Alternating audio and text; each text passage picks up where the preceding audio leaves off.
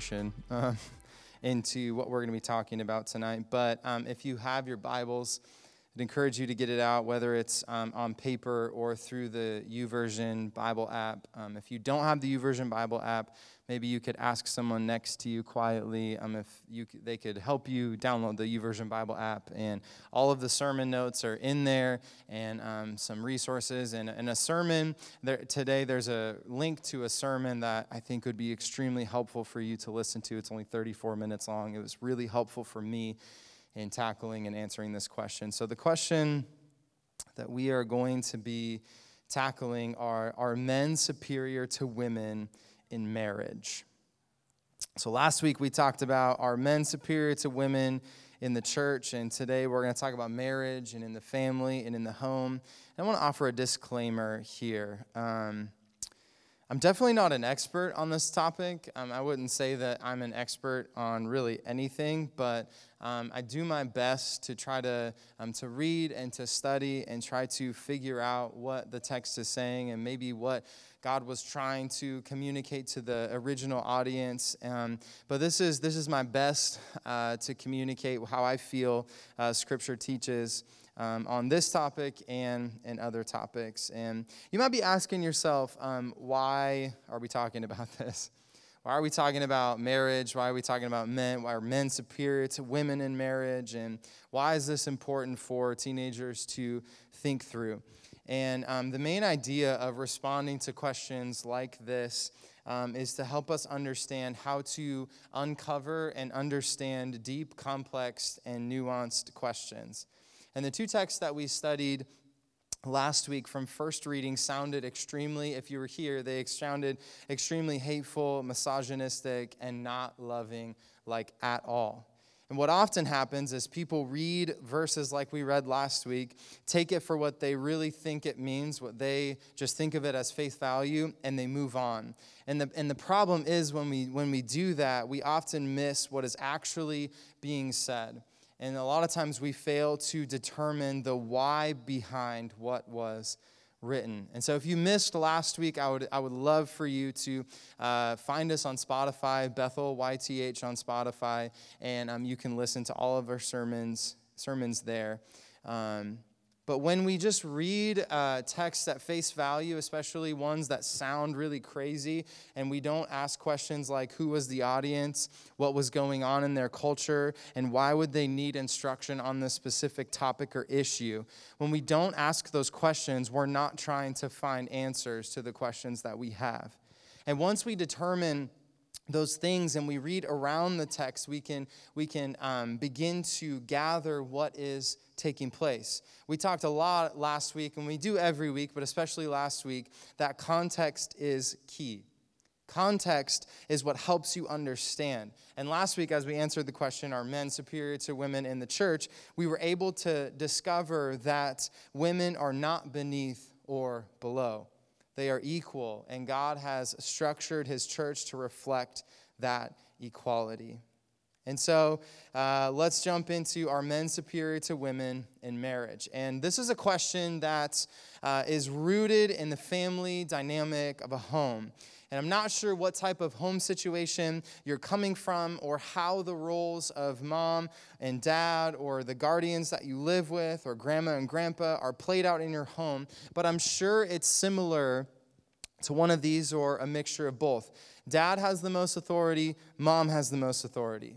So when there's disagreements, or maybe here's the mixture. When there's disagreements or making a big decision, maybe your parents or your guardians talk it out and try to come to a decision that they both agree on.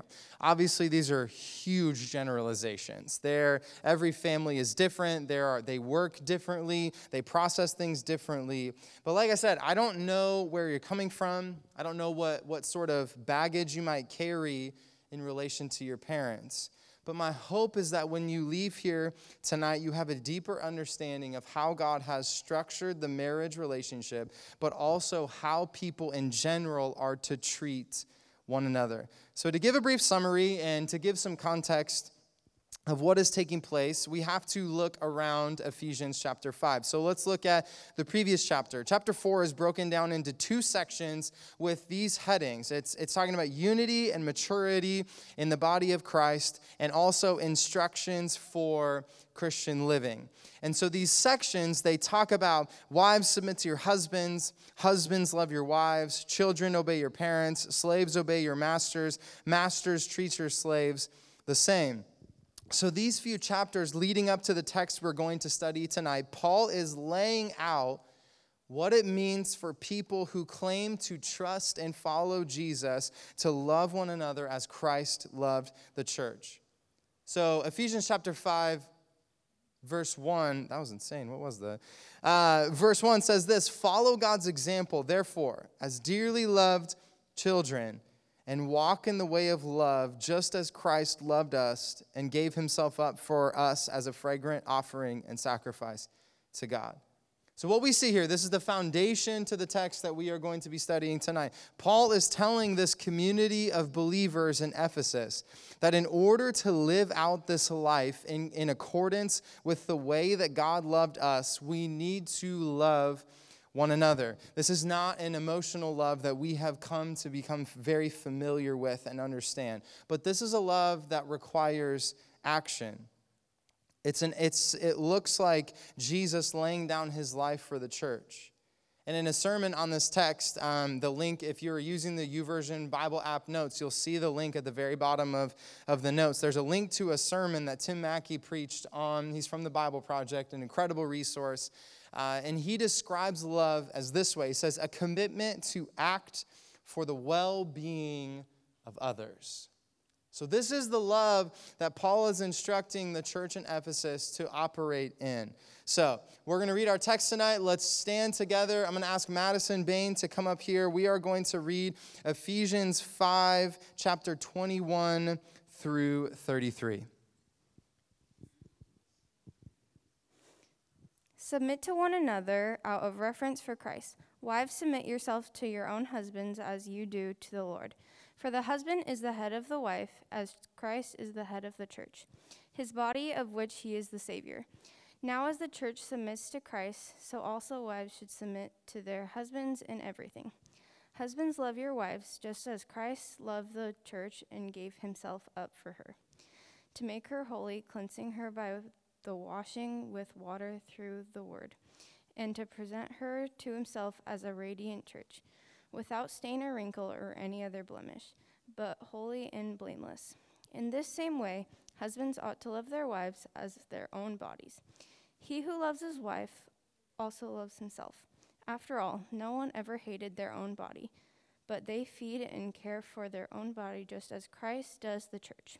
For we are all members of his body. For this reason, a man will leave his father and mother and be united to his wife, and the two will become one flesh. This is a profound mystery, but I am talking about Christ and the church. However, each one of you must also love his wife as he loves himself, and the wife must respect her husband. Thanks, Madison. This is the word of the Lord. You may be seated. There's so much there, right? There's probably so many question marks that you're asking yourself. Here's a couple questions that I thought of when I started reading this text. Are wives the only ones that have to submit in everything? What does it mean that the husband is the head of the wife? Why are men only told to love their wives and not to submit like the women are instructed to do? Like we say every week, the Bible was not, those are just some of the questions that just literally popped into my head as I was writing this sermon yesterday. Like we say every week, the Bible was not written to us.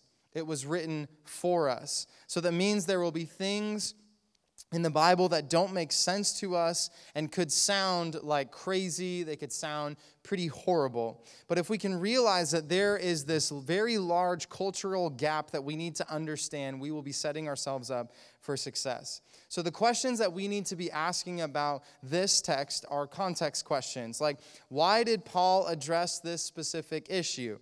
What was happening in this church? How did marriage operate in this time period? How did the relationship between men and women function? These are a few questions that we need to ask in order to gain an understanding of why this was written in the first place, and we can begin to understand what was being said. So, the Roman society that this church was in was deeply rooted in patriarchy. Patriarchy simply means that men have the highest authority. They are rulers over everything. Everyone else is beneath them. They were the most important. Like I said, they had the most authority. The women served a very limited purpose. Here's an ancient Greek statesman. He's kind of like a politician, Demosthenes, whatever. We have wives for the purpose of having children legitimately and being faithful guardians for our household affairs. Cicero, he was a Roman statesman, politician. Our ancestors, in their wisdom, considered that all women, because of their innate weakness, should be under the control of guardians. That's pretty, it's a high level of respect for women, right? Can you see it? No, not at all. This is the culture that this letter was being written into. Some historians described Roman marriage and marriage in the Roman culture as legalized prostitution, because marriage served as a way for men to have children, most importantly, boys, and they can find their sexual pleasure outside of marriage with prostitutes and sex slaves. So the Jewish people, the people of God, who you would think okay, they're probably better. They probably don't do these things. They probably don't think the same way as the Roman citizens. They weren't. A common Jewish prayer in the first century went like this: God, I thank you that I'm not a Gentile, a slave, or a woman. Yeah, this is real. This is recorded history. There's actually one story in the Gospels where Jesus interacts with a Samaritan woman at a well. She was retrieving water, and this woman was of mixed race. She was Jewish and non-Jewish. She was a woman that not just had 1, 2, 3, 4, but 5 husbands, and the man she was living with wasn't even her husband. But Jesus wasn't just talking to her, but she was actually the first person that Jesus revealed that he was the Messiah, the promised Savior of the world. A woman who was stained, that had a colored past, and was outcasted. This is the person that Jesus was revealing his deity to. Jesus was breaking down barriers, breaking down walls that separated men and women, and was instilling this truth that there is equality in the family of God. And we don't have time to go into all of that in this story and this interaction, but what he was doing was he was flipping the script. He was demonstrating what he taught, that the last shall become first, and the first shall become last. So let's start unpacking the text. Let's go back to verse 21. Submit to one another out of a reverence for Christ. Wives, submit yourselves to your own husbands as you do to the Lord. For the husband is the head of the wife, as Christ is the head of the church, his body, of which he is the Savior. Now, as the church submits to Christ, so also wives should submit to their husbands in everything. So a very important detail that we need to know is that verse 21, where it says, submit to one another out of reverence for Christ, Paul is speaking to the whole church community in Ephesus. Paul has not narrowed his focus yet. He says that the whole church community should submit to one another. Ephesians 5, chapter 1, let's go back there. Paul tells the church community to love one another. And here he says to submit to one another. Tim Mackey said this in that same sermon. He says this about submission: prioritize the interests and well-being of others above your own. So what we see here that Paul is describing is like a coin. And there are two sides to this coin. One side is to love one another, and the other side of this coin is to submit to one another. So what we see is these two things working in tandem in the life of a believer: to love and to submit, to love and to submit, to act in such a way that to prioritize in such a way that the interests of others are of great importance to you. Verse 22 is where Paul brings an example of a specific relationship where the balancing act of love and submission is to take place. Verse 22, wives, submit yourselves to your own husbands as you do to the Lord. Remember, there's a coin. There's two sides to this coin that Paul is talking about. Love and submission working in tandem is the context of which Paul is writing. Does he give, this is a question I want you to answer, does he give women the free pass to not love their husbands? No. And we know this because these wives are a part of the one another that Paul is addressing in verse 1 and verse 21. So how does this apply to men? Let's jump to verse 25. Husbands, love your wives just as Christ loved the church and gave himself up for her. Remember, love and submission working in tandem in the life of a believer is the context. Does he give, I want you to answer this, does he give husbands the free pass to not submit to their wives? Wrong. No. The answer is no. You can say no. No. Why? Because these husbands are a part of the one another that Paul is addressing as a whole. Let me share something with you that was kind of like this, like aha moment for me to understand and try to wrap my head around of why this was important. Remember, the Bible was not written to us. It was written for us. So there are cultural things that we miss and we're so far removed from. So let's talk about the power structure in the Roman Empire. This is kind of where it was all starting to click together. The power structure in the Roman Empire was very simple. At the very top, it was the emperor. The emperor's nickname was the Son of God because they thought that the emperor, the Caesars, were literally descendants from the gods. You had the emperor, then you had the elite, you had like patriarchy, so you had men, and then you had women, and then you had children, and you had slaves. They were at the very bottom. So this is like the order of command. This is how it went in the ancient Roman Empire, and no one ever deviated from this. This is what they claimed to work and how they deemed power to be distributed properly. Marriage was also interesting. In this culture, a man would go to a father of a woman and pay this father money for his daughter.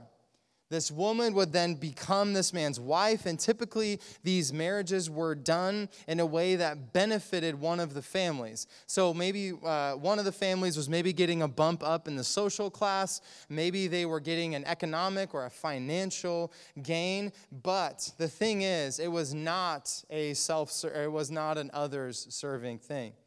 The average age of a male in this culture to be married, you got any guesses? 45. Who said 13? 13, okay. The average age of a man to be married is between the age of 26 and 30. Can you guess the average age of the woman to be married? 12, 15, 13. The average age of a Roman woman to be married was 12 to 15. These women were property. Yeah, this is weird. Like in our culture, it's actually, Tim Mackey says this in the sermon. He's like, when he kind of brought out this point, it's literally illegal.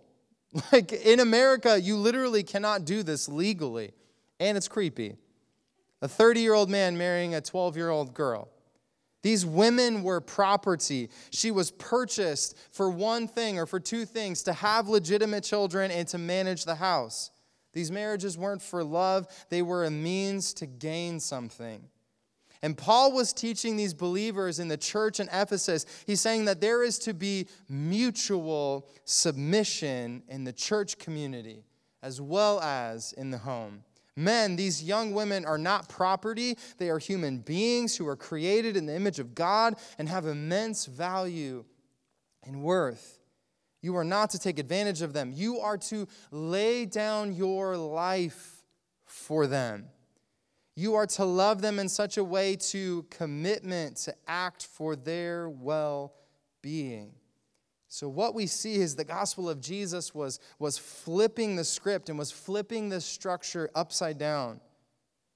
So Jesus, when he came to the earth as the actual Son of God, not the emperor, not the Caesar, when he came to earth, he preached a message that was for the lowest of the low, and he gave up his life for the lowest of the low.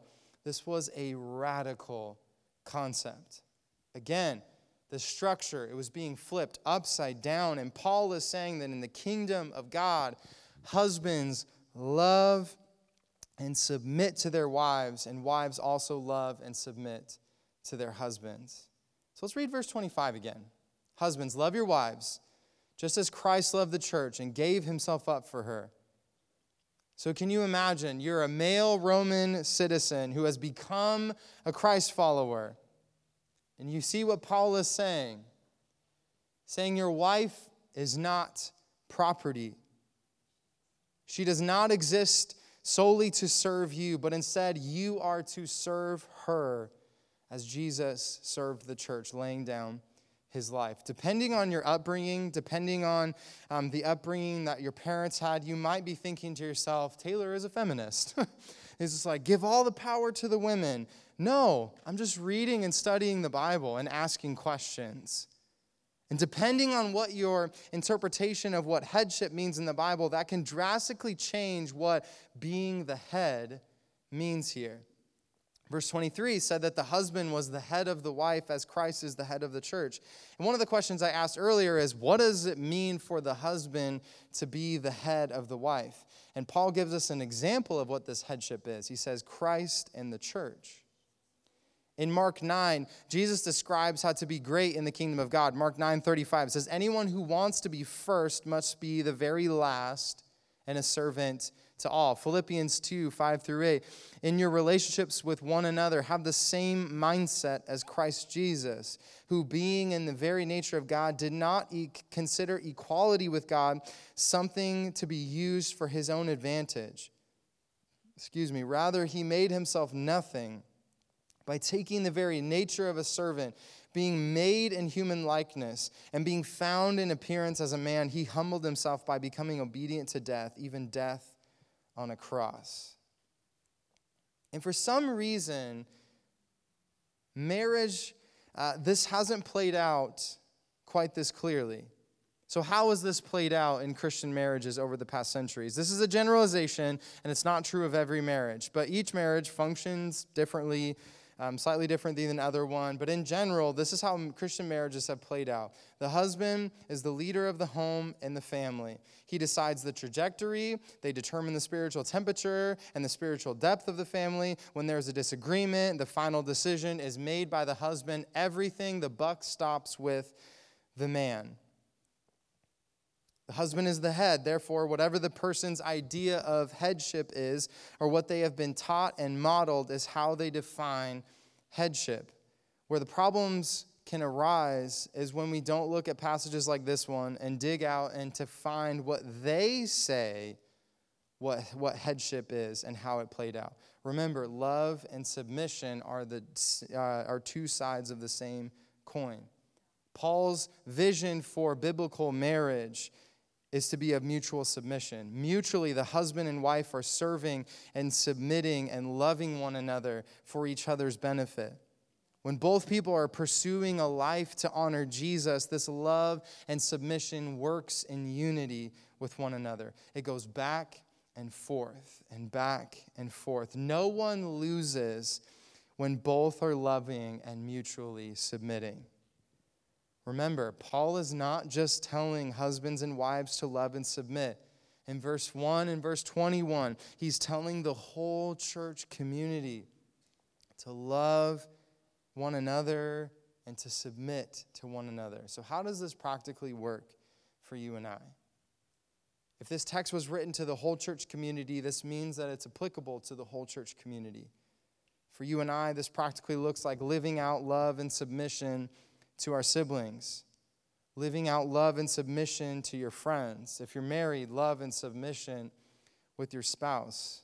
For Megan and I, I'm almost finished, by the way. For Megan and I'll tell you about just how the love and submission kind of works in our family. We talk about pretty much everything.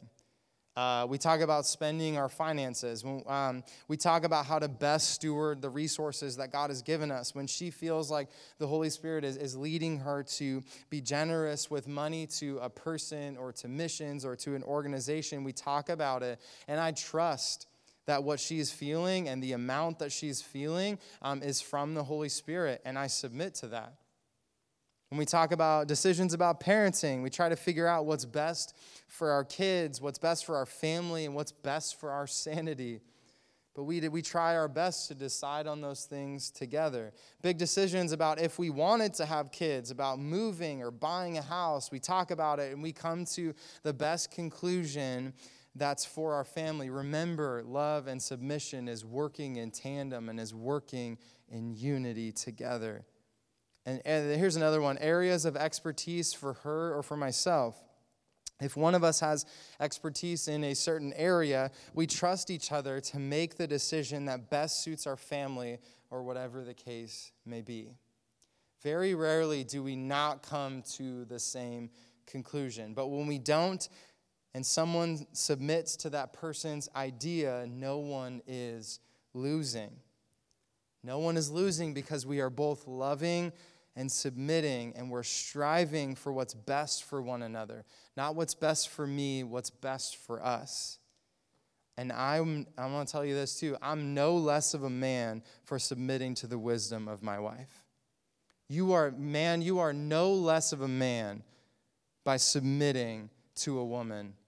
Woman, you are no less of a woman in submitting to a man because, once again, love and submission working in tandem, living a life for the other person. When this is lived out in the life of a Christian, it is a true and beautiful display of the gospel and what Jesus has done for us. He gave his life for our sin so that we could have life. So if I could leave you with one thought tonight, it would be this. Christians are called to mutually submit to one another because of their love for Christ. In doing so, you are displaying the beauty of the gospel.